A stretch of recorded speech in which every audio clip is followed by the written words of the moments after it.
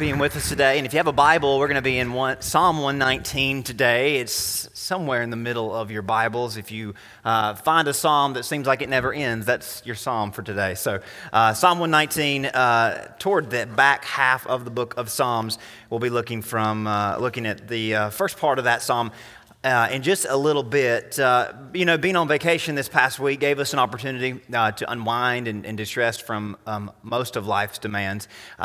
Maybe you're someone that when you take some time off, you're completely off the grid. You just completely disconnect, or we use the word a lot, you completely unplug from the world and from responsibilities. And I don't know how long the word unplug has been used as a metaphor for taking time off, but in today's world, it's a phrase that really speaks to a lot of different angles and different aspects of our lives because we are so plugged in and so connected to so many different things and in so many different ways. And for that reason, it's very hard to unplug from life and from all the things that we are normally tuned into. And all of us have come to benefit from and in many ways rely on devices and technology that don't simply make life easier, but in some ways they make things possible. Everything kind of assumes that you have a smartphone or have access to the internet, and it's almost like if you don't, it's so difficult to do what maybe used to be not as difficult.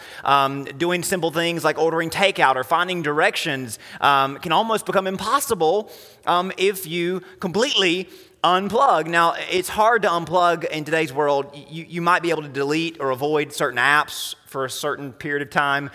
You might be able to disconnect from certain avenues or certain channels, but you just really can't manage to totally pull the plug on all communication avenues that a phone or that the internet provides you. And if you can, God bless you, I'm glad, but it's hard for a lot of people to do so. Now, I know there are some that might can manage better than others, but I'm not too proud to admit that it's hard to truly and completely unplug. Now, while I did manage to stay off my laptop and until the last day of the trip, it's never even an option to me or never came across my mind to put down my phone. Now, I was able to avoid work-related stuff, but like I said, our phones and our electronic devices just enable and unlock so much that really benefits our lives. Whether it's calling or communication, whether it's staying informed about news or weather, or whether it's just having access to information or entertainment. You don't need 5 different devices in today's world. You can pretty much get one thing that almost does everything. So that's why it's hard to truly unplug. I guess my point in sharing all this with you is that there are some things in life that we would consider resources that are essential products and tools that improve or facilitate our lives in some measurable, quantifiable way. And maybe you have these readily available at all times. Maybe you always are within arm's reach of these resources, these products, these tools that you think that are essential, that improve and make easier certain aspects of your lives. Maybe you don't leave the house without these things. Maybe you always make sure they're nearby or at least obtainable. There are things that are sort of an extension of you as a person. It's just naturally normal that you always have these things that they're not far from you. These products, these tools, these resources we consider essential for our ability to engage with life, be productive in life, and respond to anything that might come about in life. And for those very reasons, I think we can agree that some things are so resourceful, some resources are so beneficial that we could never imagine or consider letting go or giving up access to. Wouldn't you agree that there are some resources, and you may have your mind on things that are completely foreign from the things that we've already mentioned, but there are some resources, there are some things that are so beneficial that you just can't even imagine a world where those things weren't just common practice, or those things weren't available to everybody. You can't imagine, and maybe our world has changed in such a way, for the better or for the worse. Our world has become so dependent on those resources that nobody could even fathom a world without those resources. Every generation or a few has a few things that I think almost everyone agrees are game-changing resources. That there's a point in time when there wasn't something, and then there was something, and everybody knows, hey, things changed when these things came on the field. Throughout history, there are things that maybe you don't even think about, but when these things came on the scene, they were truly game changers. Things like the nail. You ever think about how reliant we are on nails and everything that came out of nails, screws, and all the things that we use to connect wood and so forth? Things like the wheel, things like the light bulb. And how about the compass? And it didn't even dawn on me until I was just doing some research over the last couple of weeks. Just think about how just we assume that a compass is in everything. It's in our phones, in our cars. We always know what direction we're going in, right? Because there's road signs and because our car tells us and our phone tells us and maps tell us. But imagine a world when there wasn't a compass and there wasn't the ability to just know, hey, I'm headed this direction or that direction. I know there's the sun and all that. But again, imagine a world when this wasn't just part of our devices and part of our normal, assumptions about life. These things made the world different, and in most ways, they made the world better. And could you imagine a world where these things were not just available and a part of everything that we put our hands on? Think about all the things that these have been integrated into and optimized for, over the past 150 years. Of course, we've seen inventions, innovations, and improvements that have made information accessible, have increased productivity. I think you could look at the resources that became household products prior to the 20th century, so pre-1900. Think about all the things that came into the world back then, and I think we would call those true inventions. Things that took resources from the world, natural things, and harvested and made them into tools, into resources that we can all put our hands on, or we can all immediately and readily benefit from. These inventions widened our platforms. They expanded our reach as a people. They enlarged our footprint and gave us the ability to go farther in this world. Things like the printing press, things like combustion engines, things like electricity, transportation. All these inventions truly widened our platform as a people, expanded our reach, enlarged our footprints. And again, and we just think about a world post-1900, it's just completely different than what came before. Now, because since 1900, these inventions have been innovated.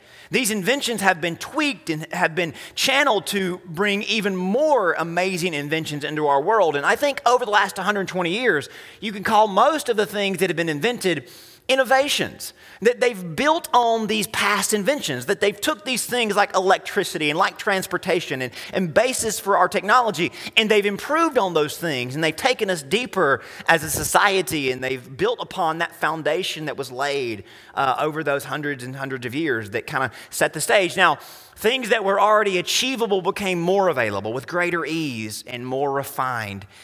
And here we are in 2021, we've gone deeper and wider because of so many resources that we just couldn't imagine a world without. And again, this is kind of a rhetorical question, but I think all of us have an answer or two. What resources could you not live without? Now, there are things that you immediately think of, and there are things that if someone were to point out, you would think, wow, I didn't even imagine that was something that there was a world when that wasn't available or that wasn't a resource. I think all of us could say there are some resources that have improved our lives that we just could not imagine not having. Now, maybe some of those older inventions come to mind. Maybe you'd say something that's pretty common, technology, computer phones. But today's message, thankfully, isn't about any of those things because I'm not an expert in any of those things. I'm barely an expert in some of the other things we'll talk about. But this is not a message about those things, but I promise this conversation was not a waste of our time. Today, I want to set up a new study, and what we're going to do is we've set up a new study that we're going to begin today and spend the next couple of weeks talking about. We're going to be spending a few weeks studying Psalm 119. Now, there are not many chapters of the Bible that you could do a multi-week study in. You might could do a multi-month study in this psalm, but don't worry, we're not going to do that. We're going to be studying Psalm 119 over the next couple of weeks, which is by far, probably you know this, the longest chapter in the Bible, but that's not why we're studying it for all these weeks necessarily. Long does not always mean better or most important. That's what you say after most sermons that last longer than they should, right? Long doesn't mean better or important. We've watched movies that were far too long, and we've read books that are far too long. But it should be noted that no other chapter in the Bible gets close to Psalm 119's staggering 176 verses. Now, just writing 176 verses that are original would be a challenge in and of itself, But the way this psalm was comprised is even more remarkable than that. While you maybe have heard about its length, maybe you don't know that it's by far the most unique chapter in the Bible in terms of its structure and its format. With regards to it as a literary construct, Psalm 119 is an incredible piece of art. Now, I might not convince you of that, but I want to kind of explain to you why Psalm 119 should be something that you marvel at and think, wow, I can't believe that is in the Bible, and I can't believe that that's available to us. Psalm 119 is an ancient acoustic song, so a song that it wasn't set to music. It'd be hard to play instruments for that long, but someone, of course, had to sing it, or at least. An instrument, or Psalm 119 is an acoustic song organized around the Hebrew alphabet, and I'll explain, with 22 stanzas and 8 verses per stanza. Now, most likely your Bibles have this psalm organized in those 22 stanzas and separated by those 8 verses per stanza. Most of your Bibles have an even easier way to denote each stanza as it changes from one to the other. Each stanza and its corresponding verses is attributed to or is connected to a letter of the Hebrew alphabet. Now, let me explain. This is why in your Bibles, most likely there is a heading above each stanza. I'm sure you can notice it as we look at our Bibles. Above verse 1 and above verse 9, above verse 17, and so forth. Every 8 verses, you'll see a new stanza. And above each of those stanzas, you'll see a word that might not mean anything to you, but those words are the letters of the Hebrew alphabet. Now, let me show you, and you can look in your Bibles and correspond. Above verse 1, you'll see the word aleph. Maybe you'll see a symbol that looks kind of like an X, but again, most of the Bibles you have probably say aleph. Above verse 9, you'll see a word that looks like Beth to us, but it's the Hebrew word bet. Above verse 17, you'll see the the word gimel, which is the third letter of the alphabet. And above verse 25, you'll see the word dalet, which is the Hebrew letter, the fourth letter of the alphabet, dalet. And it goes on and on and on. If you look throughout this chapter, you'll see those words like ha and then wa and so forth. Now, here's the cool part, or even cooler part, if that isn't already cool enough. The aleph stanza features verses that only begin with the letter aleph. And the bet stanza begins with, each verse of the bet stanza only begins with words with the letter bet. Now, I could show you in my Hebrew Bible, but it's so far away from you all, but I've zoomed in on it just to show you the first stanza. If you'll notice on the right-hand side of your screen, now, if you didn't know, the Hebrew language was written from right to left, so the Hebrews read from right to left. So if you ever pick up a Hebrew Bible, you're going to be a little confused at first because it goes the opposite way as ours, but they also read the opposite way as we do. But if you'll notice on the right side of the screen, right beside the verse numbers, there is a letter that is in common with each letter of the words in the first word of the sentence. Excuse me. So you see there at the top of the screen, all the way down the right-hand column, there's that X-looking letter for us, and I know it's far away, but I just wanted to kind of show you, I think you can at least see the similarity. There is the letter aleph. And again, all throughout this psalm, every stanza features verses that only begin with the corresponding letter.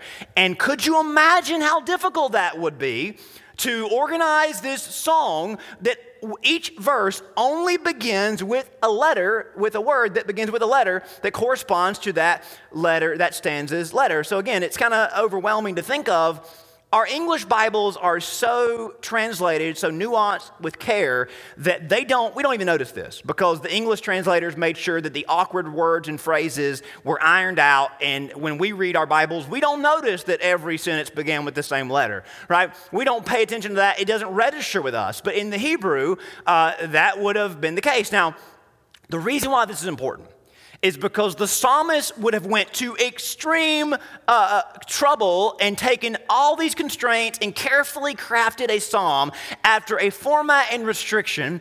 Only certain words and certain versions of those words and certain variants of those words could be used. So it would have been so meticulous and so difficult. Imagine being in English class and your instructor gave you the assignment. I want you to write a 22 stanza poem or song, and you're going to begin the first stanza is going to be about the letter A, and every letter, every word, or first word of the sentence is going to begin with A. Could you imagine how difficult that would be to go through each and every verse and begin with that single letter or the word with that letter? It would be overwhelming, and we probably wouldn't make it past B or C, especially when you get into the later part of the alphabet. But nonetheless, the psalmist went to that trouble to use words and craft together sentences that fit into this format. Why in the world did he do this? And why would God ask him to do this if that was the case? Well, let me explain. Psalm 119 is a love letter to God's word. Psalm 119 is all about praising and extolling the wonders of God's written word.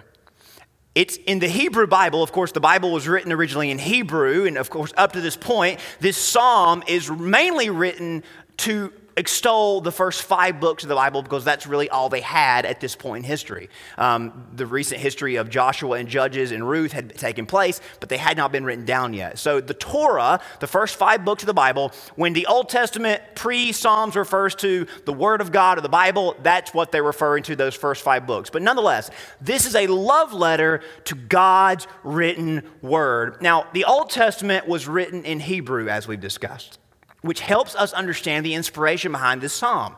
God's word was exclusively made available to the Hebrew-speaking Israelites or to the Jews and was written in their native tongue. So I want to try to help you understand why the psalmist would go to this trouble to write a psalm and with all these verses with such, obeying all these restrictions around the Hebrew language. Well, this is my best guess, and this is what most people agree. This psalm is about expressing gratitude for every letter and every word available to them in their language that in turn carried and held the expression of God's heart. Now, that might not mean anything to you, but the reason why the psalmist went to this laborious trouble of doing this by paying tribute to the Hebrew language and looking at every letter and every word available to them and saying, I'm going to use all I have in my inventory to show how grateful I am that the Hebrew language and that the language God gave us and the alphabet God gave us, we're going to show our gratitude that these letters and these words have carried and held for us the expression of God's very heart. That's a pretty remarkable thing to set out to do. And again, I don't know if, of course God inspired this, but, why would somebody do this unless they just truly were grateful for the written word of God in a way that most people have never even began to think about it. Now, Psalm 119 is one of those achievements that you marvel at and you think, I don't know how someone did it, and I'm not sure that I would even think to do it, but it's a spectacle to be admired and appreciated. But more importantly, specifically, Psalm 119 is a passion project meant to stop every reader in their tracks and make us think. Do we hold God's word in the same light as this psalmist did?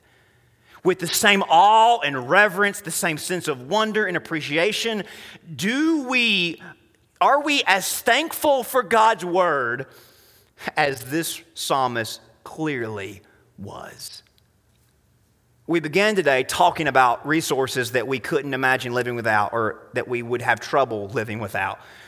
And immediately all sorts of things come to mind. But the whole point of this is, and the reason why Psalm 19 goes to all this trouble, is Psalm 119 proclaims and posits and proves that God's word is indeed the greatest resource ever to be made available to any of us. Now, of course, you'd expect me to say that. You'd expect me to agree with that. If I didn't, I would be in the wrong field, right? You'd expect to hear that from church.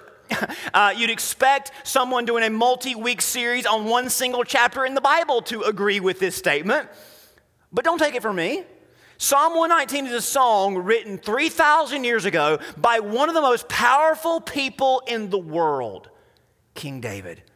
David, who enjoyed power and wealth and luxuries untold, goes on the record and dedicates extensive amount of time, most likely had a team of people working with him to get this right, writing a 15-minute long song, extolling God's word as the greatest resource mankind has or will ever lay its eyes or its hands on.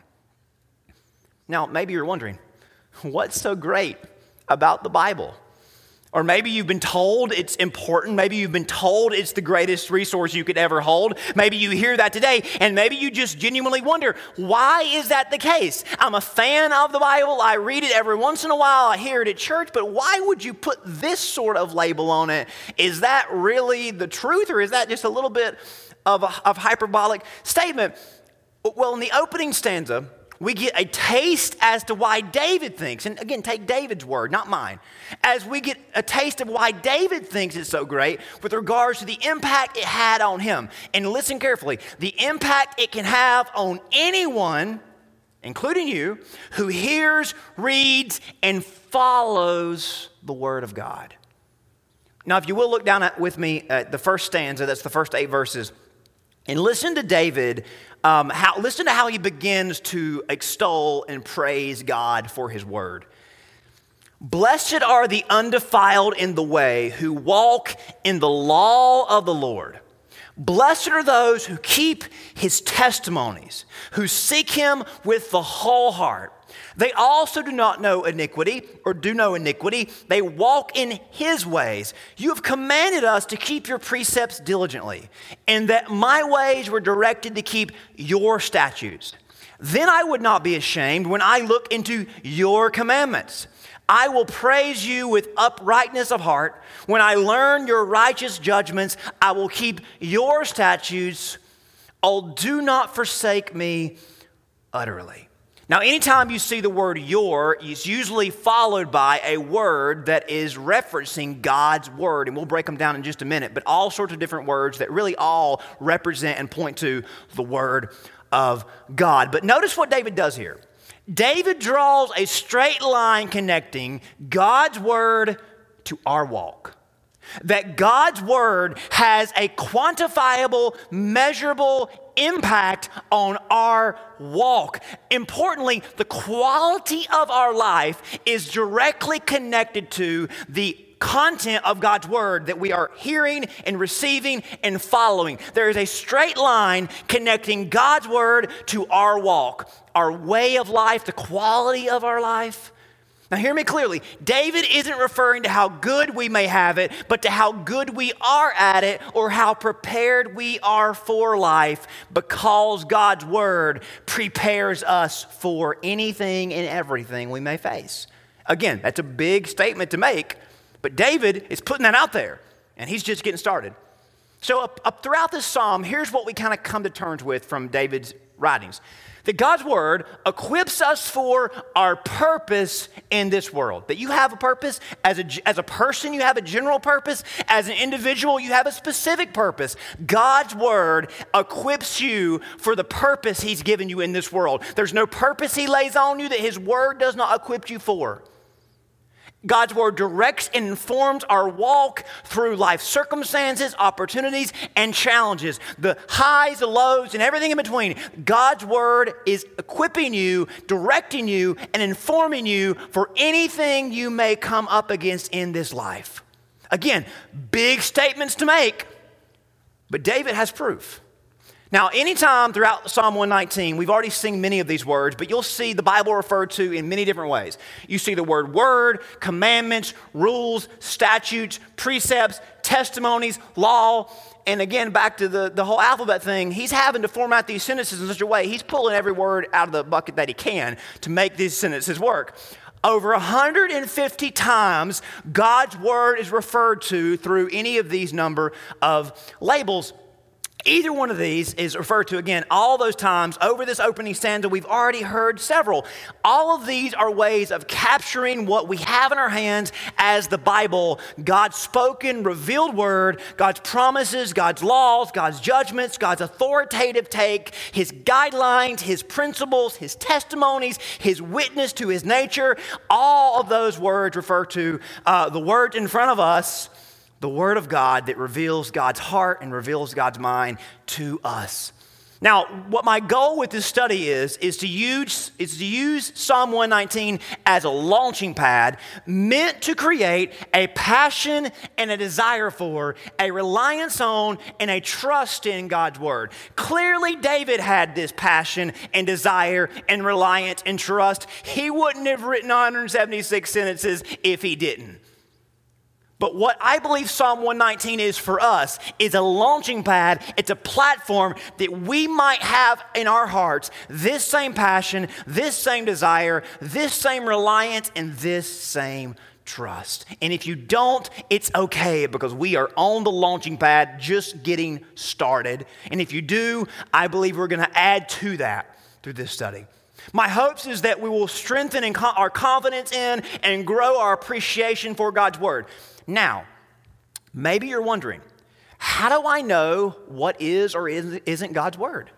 And maybe you've wanted to ask this question for years, but you've just been told, hey, here's a Bible, this is God's Word, don't ask any questions. But I want to answer those questions for you today because I think it's important that we have confidence so that we might be able to address people in our world that don't have just the kind of the foundational knowledge and convictions that we do as people that maybe grew up in church.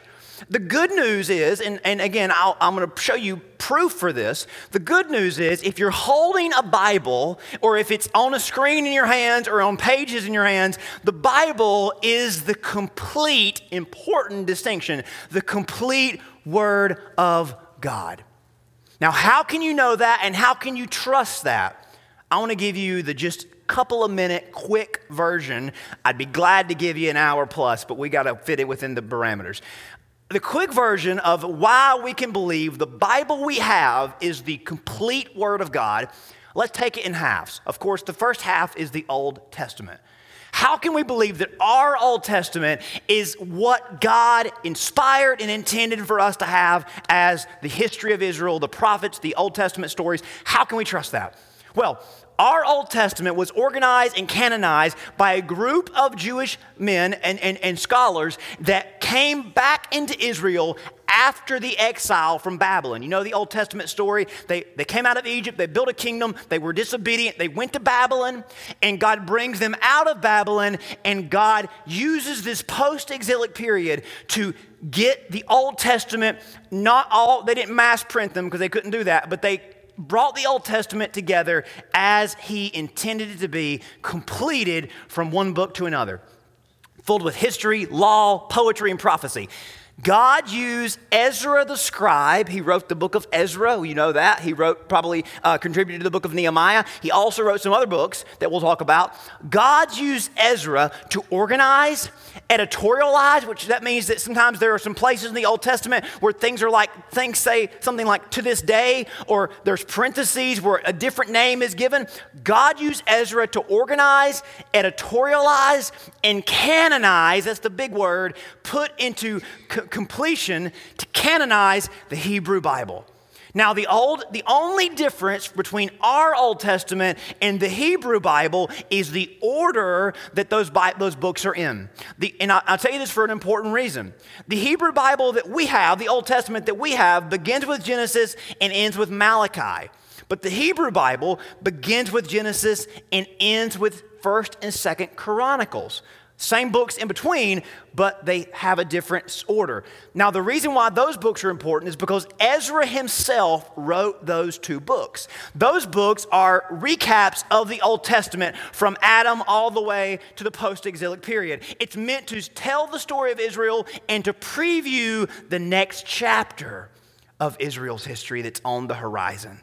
Now, I tell you this because Jesus affirmed the Old Testament as the Word of God up to his day when he was confronted by the religious leaders who had rejected him. And in a statement he makes in Luke chapter 11, verse 51, Jesus affirms our Old Testament that we have Our Old Testament, he affirms it as God's word, and he references the story of Abel and the story of Zechariah the prophet who was killed in the temple. And the story of Abel takes place in Genesis. The story of Zechariah the prophet being killed takes place in 2 Chronicles.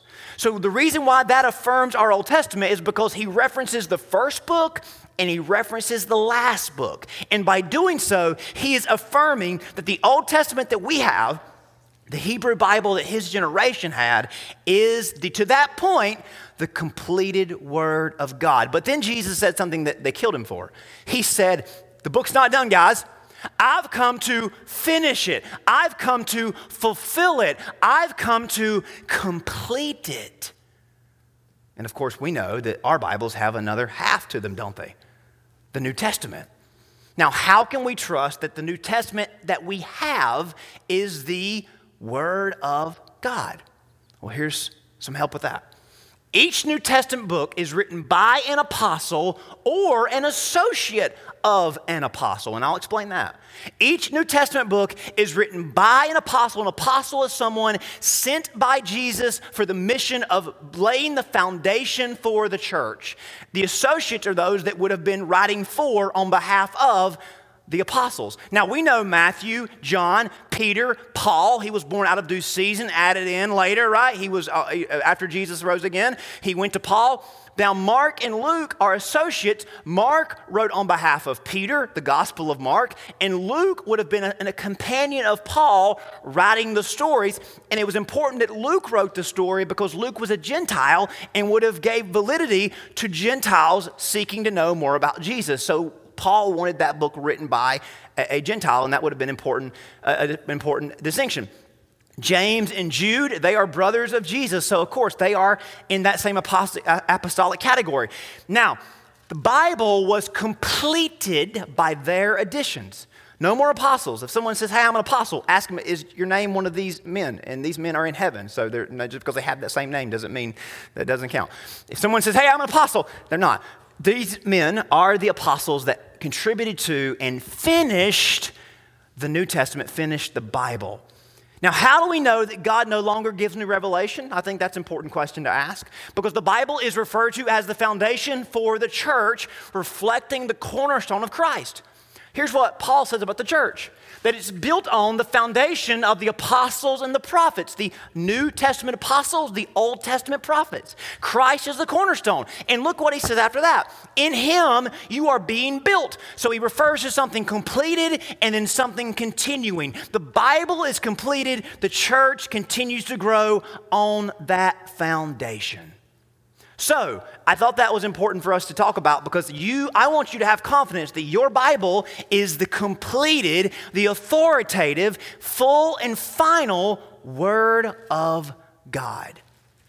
Now, when Paul was writing to his protege Timothy, who would be instrumental in leading the second generation church, building on this foundation, Paul tells Timothy this is the most important thing he can do. I charge you in the presence of God and of Jesus Christ, who is the judge, the living of the dead, by his appearing in his kingdom, preach the word. Timothy, your generation is the first to have the whole package. Preach the word of God. Be ready in season and out of season, reprove, rebuke, and exhort with complete patience and teaching rooted in the word of God.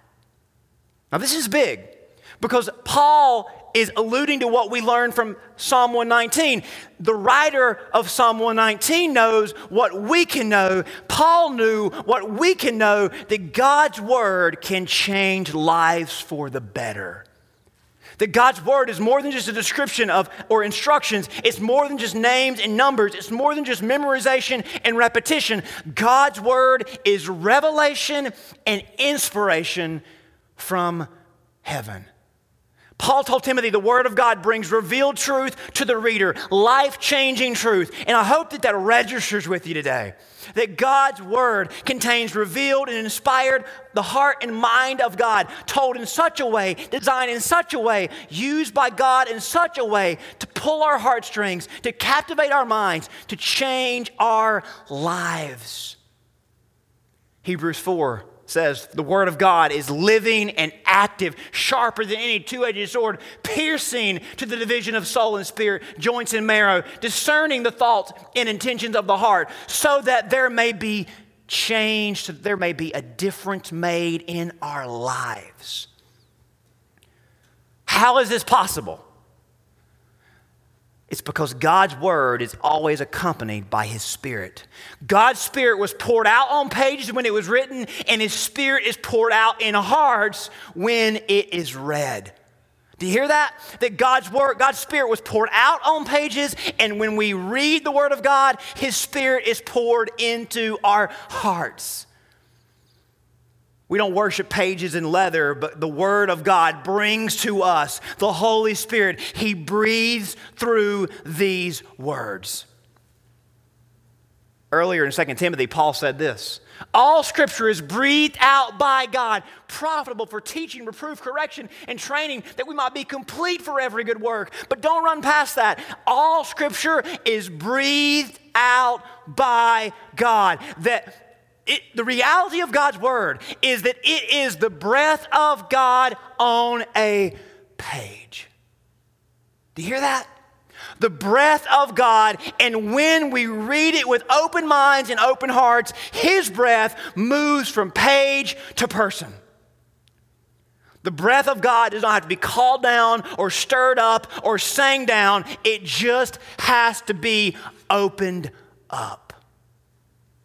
The breath of God is wherever the word of God is read and received with earnestness and passion and desire and trust. The word, we find truth that teaches us and reproves us and corrects us and trains us. And all across Psalm 119, we are met with the breath of God and its byproducts pertaining to a number of different topics and different subheadings. As in Psalm 119 addresses different things that God's word offers us. David writes that as one speaking to God, he writes about your word and your law because he is praising God for what God has given him, what God has breathed on him. Now, over the course of this study, we're going to look at a few things that Psalm 119 highlights about God's word, pertaining to what sort of resource it is for our lives, all revolving around this one truth: that God's word reveals practical truths and inspires practical differences. Reveals and inspires, shows that and shows how. Does that make sense? Shows that it's true and shows how it can make a difference. It offers guidance and healing and strength spiritually, emotionally, mentally, morally, personally, professionally, financially, every category you can imagine. Later on in Psalm 119, we'll read a verse that you're all familiar with, referring to God's word as a pathway, or as making a pathway visible for us. It's a lamp to our feet, a light to our path. Jesus, of course, said he is the way, the pathway. Bringing the Holy Spirit to our lives, a relationship with Jesus Christ opens our hearts up to receiving, empowering, being made new by God himself. And with that relationship with Jesus, new life is made possible to us. And God's word is a map, an instruction, inspiration, the wind that directs us down the right way. Every time we read God's word, the Holy Spirit is moving in our direction, seeing to it personally, because he's a person, right? The third person of the Trinity. He is God. Every time we read God's word, the Holy Spirit is moving in our direction, seeing to it personally that you receive help, you are revived in some way. Mentally, emotionally, personally, professionally, in every area in between. His breath in our minds, in our hearts, opens our lives to so much more than we can find on our own. I mean, if that's true, don't you want that? His breath is reviving and purifying. In closing, I want you to listen to this second stanza and listen to how David talks about being purified or being cleaned, being revived, all because of God's word. How can a young man cleanse his way? By taking heed according to your word. With my whole heart I have sought you. Oh, let me not wander from your commandments. Your word I have hidden in my heart, that I might not sin against you. Blessed are you, O Lord. Teach me your statutes. With my lips I have declared all the judgments of your mouth. I have rejoiced in the way of your testimonies. As much as in all riches, I will meditate on your precepts and contemplate your ways. I will delight myself in your statutes. I will not forget your word. David says it's so important that I fill my mind and heart with your word because it means life or death. David talks about how God's word can revive and purify our lives and how there's so much trying to distract us, even destroy us. And this is the truth.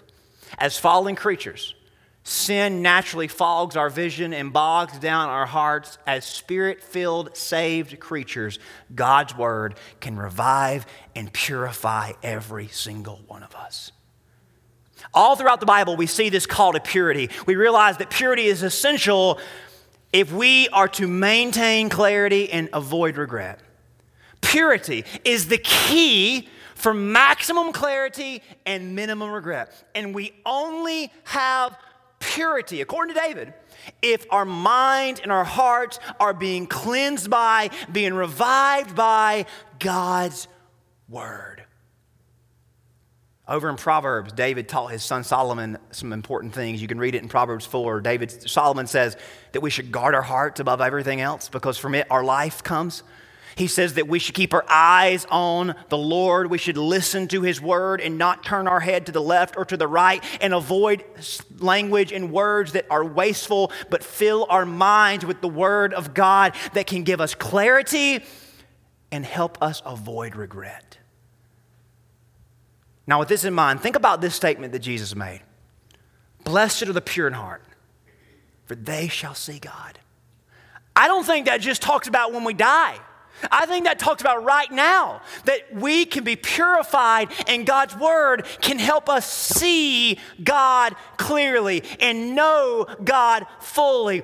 He says there in verse number 11 that we might not sin against God, that we might be freed from sin and shame, have a life of maximum clarity, minimum regret, a relationship with God and his word. We cannot have a relationship with Jesus and not have a relationship with God's word. Jesus is God's word made flesh. He's the embodiment of all that is revealed in God's word. He died for our sins, to release us from our graves and our chains, to give us the Holy Spirit, to open our lives to more. Isn't that what he said? I have come that you might have life and have it abundantly. Abundant life is right here in front of us. If we'll just read it. If we'll just receive it, if we'll just apply it, if we'll just follow it, if we'll just embrace it. If we claim to follow Jesus but not his word, we are not following the Jesus who embodied the word and who is revealed in the word. But if we do follow Jesus and we trust in his word, his spirit is alive in us, reviving and purifying us at all times. The words we've read today are so simple, yet they're so big for everyone who wants to live a true, fulfilled, and abundant life. So the question I got to ask you today, have you stored God's word in your heart? The proof is in your footprints. The proof is in your lifestyle. Are you daily being purified by the relationship you have with God and his word? Do you have clarity to follow and obey God? Or let's be honest, are you still going about with dimmed and blurred vision, only adding regret to your lives? Can we all agree together today to make a resolution to take God's word more seriously? To handle it more sacredly? To hear its revealed truth and to obey and practice its inspired truth?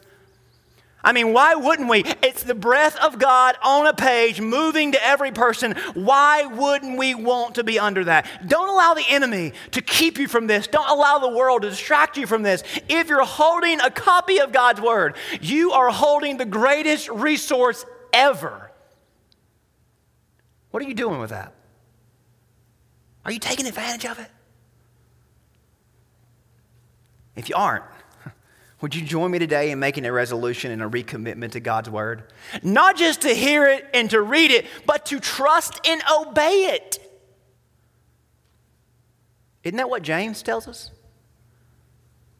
James, the brother of Jesus, the one who looks into the perfect law, the law of liberty, he's referred to the whole book, and perseveres, not being a hearer but a doer who acts. He or she is blessed. You know what that tells me? There is an exclusive blessing available only to those that read and follow this book. Those who know Jesus and want more of Jesus. Do you want that blessing today? In your personal lives, in your financial lives, in your marriage, in your relationships, in your professional lives, do you want that blessing?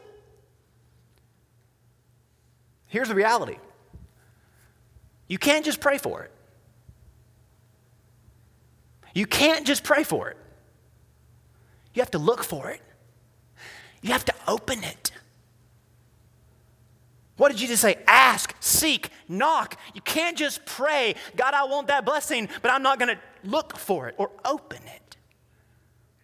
The blessing will move from page to person. Life, revival, purity moves from page to person. The Bible gives us so much wisdom for every practical area of our lives. And if we will trust and obey, a difference will be made. A blessing will be received. The question today is, are we looking for it? Are we open to it? Have we allowed God's word to establish that foothold in our lives, to purify us, to revive us, and to be the anchor for our minds and our hearts? If you don't have that relationship with Jesus and his word, the invitation is to you today. If you've walked away from him and his word, he is saying, hey, I'm welcoming you back with open arms. There's a blessing available if we will just open it up. Don't take my word for it. Don't take David's word for it. James or Paul's word for it. Take God's word for it. He guarantees it. Don't you want it? Would you pray with me? Heavenly Father, thank you so much for this invitation to abundant life. Lord, first and foremost, if somebody's here today and they don't have a relationship with Jesus, they haven't trusted him as their Savior, they haven't put him above their own lives, they haven't laid down their sin and their shame and trusted in the grace that Jesus gives, Lord, that's the most important thing they can do. And I pray they would make that decision today to follow Jesus. Lord, if everybody in here today say they know Jesus, but they would admit they don't have a relationship with the word like they should, Lord, then there's some disconnect in our lives that we can't let persist. And Lord, may you convict us all today and draw us to a place of humility and help us all to realize, wow, the word of God is right there. All I've got to do is open it and of course read it, but it's right there. The word of God, the breath of God, the Spirit of God wanting to move from page to person.